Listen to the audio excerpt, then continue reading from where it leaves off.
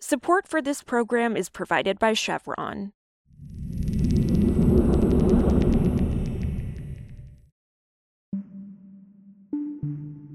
This is Politico Energy. I'm Nirmal Malaikal. For years, cities and states across the U.S. have filed lawsuits against fossil fuel companies for damages related to climate change. And on Tuesday, a federal appeals court made a key decision about the appropriate jurisdiction for one lawsuit. The ruling from the U.S. Court of Appeals for the 10th Circuit said a climate change lawsuit brought by several Colorado localities should be sent back to state court rather than being heard in a federal court where it could more easily be dismissed.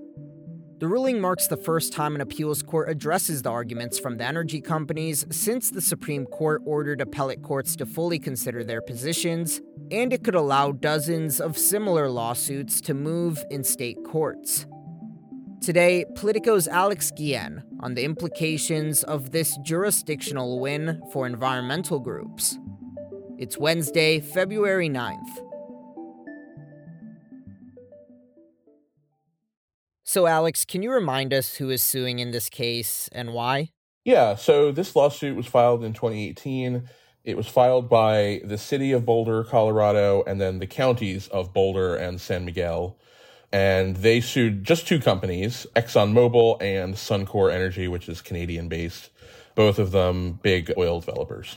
And so far, this case hasn't made it to the merit stage. So why is this ruling from the 10th Circuit Court so important for climate change lawsuits like this one that are happening across the country? So you noted that we haven't gotten to the merit stage yet, even though we are now about 5 years into this lawsuit. And that's because the fight so far has been entirely over jurisdiction. The companies want to move that suit and all the others like it to federal court. And there are a few reasons, but the biggest one is that it's widely thought these sort of lawsuits will be blocked at the federal level because of Supreme Court precedent regarding federal common law. Or at the very least, it will make them more difficult to win. So this is the first time we've had an appellate court that ruled on all of the arguments that the oil companies in these cases are making for why these cases should be federal instead of state. We had a whole round of this in the past couple of years. 4 different circuit courts weighed in on a very narrow question on this appeal. And the Supreme Court last year weighed in and said, no, we want you to consider all of the arguments, not just a couple of them, that the oil companies are making in these cases. So they sent all these things back to the federal courts. That was last May. The 10th Circuit ruling this week is the first one in any of these circuits to go back, look at all those arguments, and weigh on them.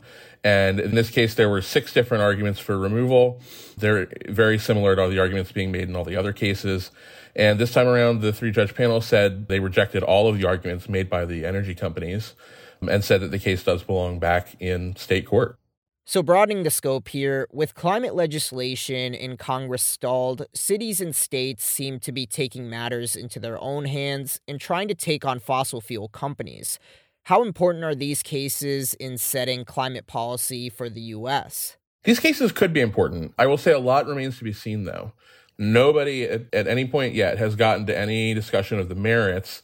I think given the sort of stagnation legislatively on climate change in Washington and the fact that EPA is not going to be getting any change to its climate authority out of Congress, this is an area, I think, where blue states and cities, including cities in red states, this is a way for them to try to get energy companies to pay for the effects of climate change.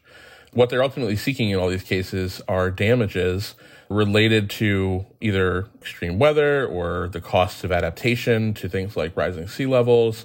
If these cases are successful, and that still is an if at this point, this could be a key way to pressure oil and gas companies, number one, to pay potentially significant amounts. Nobody knows how much we're potentially talking about here. It could be millions. It could even theoretically be billions. So we're talking about significant effects on the oil and gas industry and the coal industry potentially. So what's next now in this particular case? Could the Supreme Court get involved? It's extremely likely there's going to be an appeal in this case from the energy companies.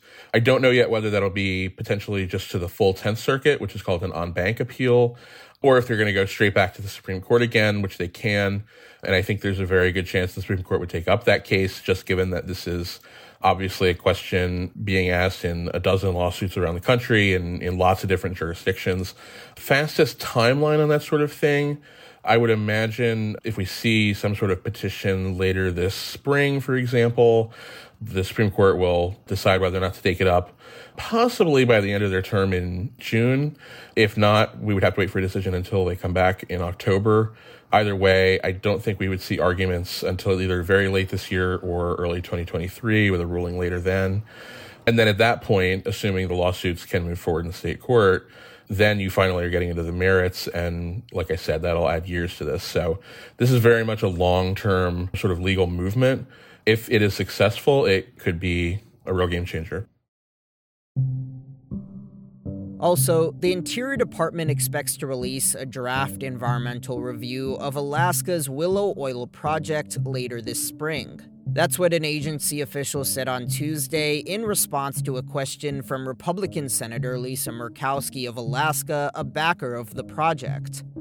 The Willow Oil project was originally approved under the Trump administration and is expected to produce up to 160,000 barrels of oil a day.